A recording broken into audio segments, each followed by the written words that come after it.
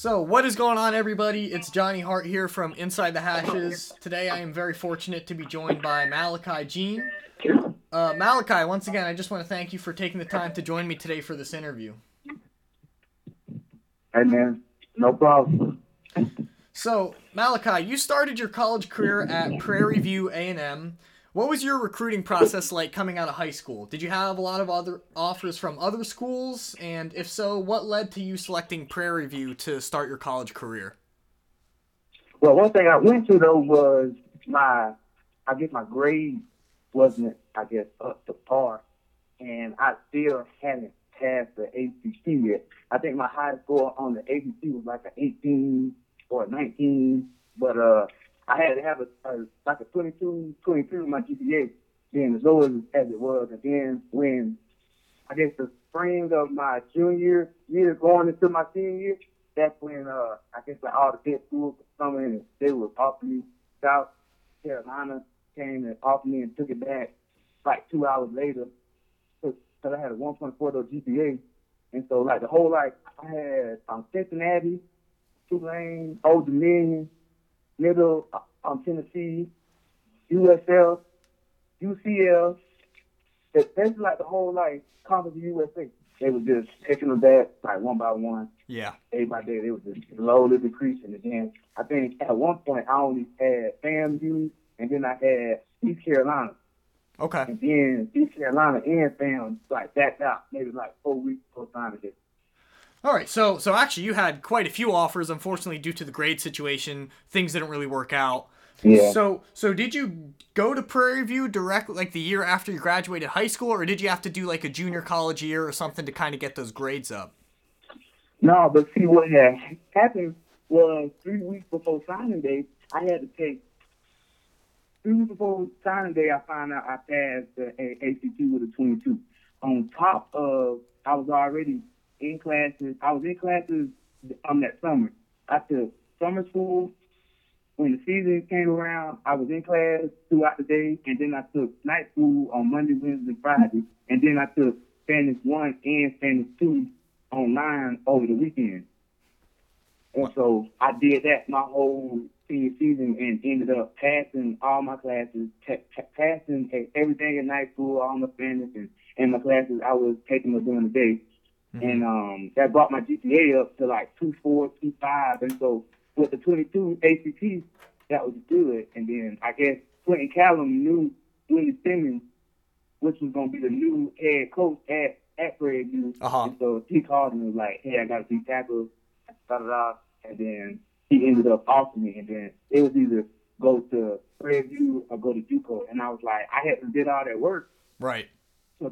To be eligible to go to college, so why would I go to a JUCO? Yeah. And so I just went on ahead and went to TV, and it was the best 3 years I had. I met some of the best people. I still hold relationships. I'm with them to this day. Right. Awesome. Well, that's a great story. I mean, just your whole turnaround, all the hard work you put in at the end of your senior year to get to where you ended up at Prairie View. That's really cool, man. So yeah. I wrote a whole article about it, and it was like on the front page of the news on paper on my senior year. Did you write the article, or did someone else write it? No, they wrote the article. Okay, awesome. Well, that's cool. So as you kind of said, you spent a couple seasons at Prairie View. You redshirted your freshman year, is that correct?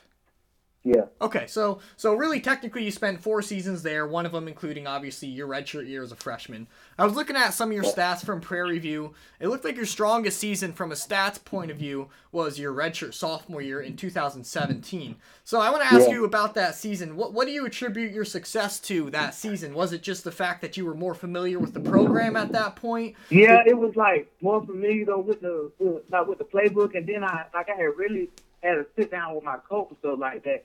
That I think after my red shirt my freshman season, and he was like, man, you really got a chance. Like, you don't know like how good you really are, like how powerful you really are. Like, I need you to really just get in the playbook and put your mind to it and lose a little bit of weight. And so after me and him had that talk, I got my mind right and played better. Like, I feel like my sophomore year was my best one. Yeah. Yeah, you had. I mean, it was a great season stat wise your sophomore year. So for our listeners who are tuning in who might not have had the chance to see you play, how would you describe your play style? Are you more of a pass rusher or a run stopper, or do you consider yourself kind of balanced on that side of the ball? How would you describe your play style? I'll probably say my play style is a ball player. I like to go sideline to sideline. But I really do like stopping the run though, because when the Mm-hmm. team can't run the ball, that really means something. Like, and then I'm playing with the DBs so that we have played with. That just made it easy on him to get kicked. I think my sophomore year was Ronald Johnson's senior year, and I think he had like 6 kicks on that year because teams just couldn't really run the ball on us. Mm-hmm. They was throwing the ball on us. He was doing big James Harper that shut that down my sophomore year. So Mm-hmm. I mean, it was good. Awesome. Do you feel like personally is any part of your game overlooked? Is there anything that you think that you're pretty strong at that maybe isn't getting credit from scouts or people in the know? Is there anything that you think there should be more light shined onto when it comes to your game? I'll probably say my past years, even though I didn't really get as many sacks though, but I did have a bunch of hits on the quarterback. Like Mm-hmm. I just was like a second late, you know what I'm saying? Like a split second, and then that came back to, the weight that me and my coach was talking about. If you lose a little bit of weight, then hey, that split second, it won't be the like that no more. So you'll get that flipper, and then you won't be like, oh, I was a second off, or I was 2 seconds off, Yeah. and then he threw the ball. Right. So Right, lose a little bit of weight, and that might, give you an extra half step or step to make sure you get to the quarterback in time. yeah, Did you actually work with your coach and maybe the strength coaches and the nutritionists with the team? Did you actually lose any weight and see your speed go up after you had that talk with your coach? Yeah, like I think the most weight I really lost though was when it was after my sophomore season, and he compared my sophomore stats to other sophomore D linemen in the conference, and he was like, "Dude, now you see what you do. If you lose another 30, now you can get drafted in Uh-huh. 3 years. Like you ain't got to play your senior year." And Yeah. so then when he had told me that's when I really got put my mind to losing weight. I think like that summer I had lost like 35 pounds. I was Wow. 370, got down to 335, 330, and I'm Awesome. talking about I was just locked up in Yeah. shape. Like I seen the difference though. Like towards in the camp though. Mhm. Even though Coach Street had left his TV and went to BAM, that what he told me was still stuck in my mind. Right. So when the new coaches came in, that was my mindset was to get drafted that third year. Yeah. Awesome. You're a man on a mission, losing that weight, getting that speed up. I love to hear it. Let's talk a minute about your transition from Prairie View to then the University of South Florida. You transferred there as a graduate transfer, is that correct?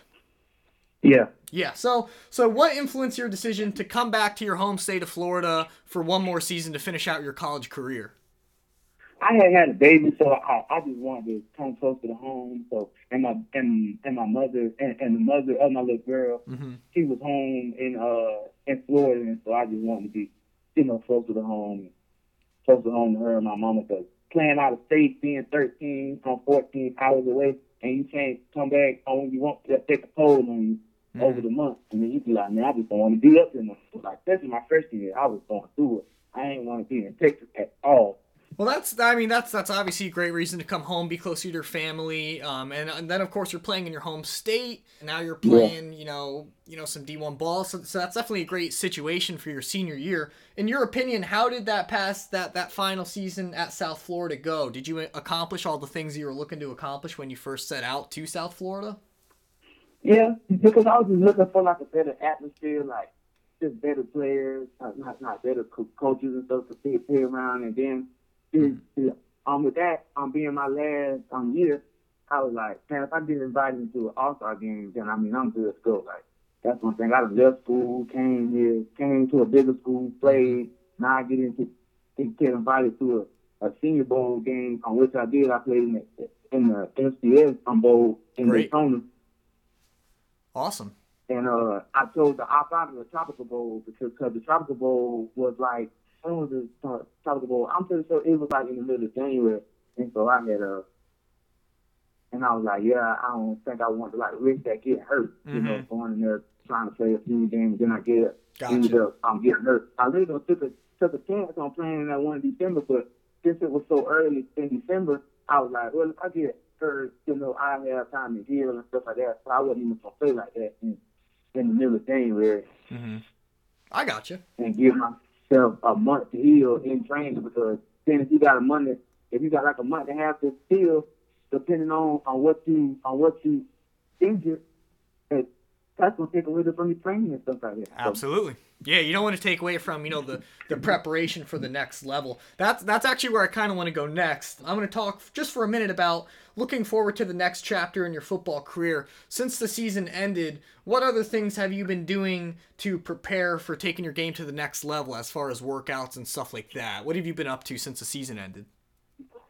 The teams that I talked to at the end of that FCS game, when they told me, they was like, we love you, you a dog, you can move, but you just too heavy. Because I was like 374 when I had 375, 374, something like that, when I had weighed in at that game. And so now I'm 326.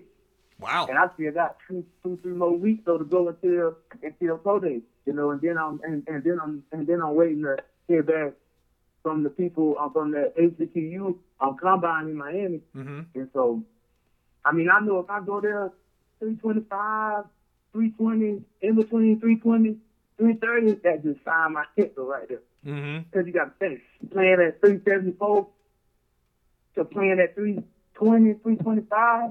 How much more agile and how much more you gonna be able to move, change direction, to take the ball down?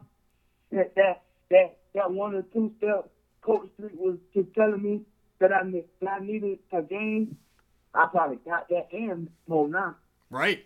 No, absolutely. That's awesome to hear. I mean, I'm looking forward to how that pro day goes for you. You're exactly right. If you go from 370 down to 320, that what might have been a half a step or 1 step, now you might be adding 3 or 4 steps to your rush, and now you're really a force in the backfield. So good work, man. I love to hear it. Before I let you go, I like to finish off all my interviews with this question, especially my draft prospect interviews.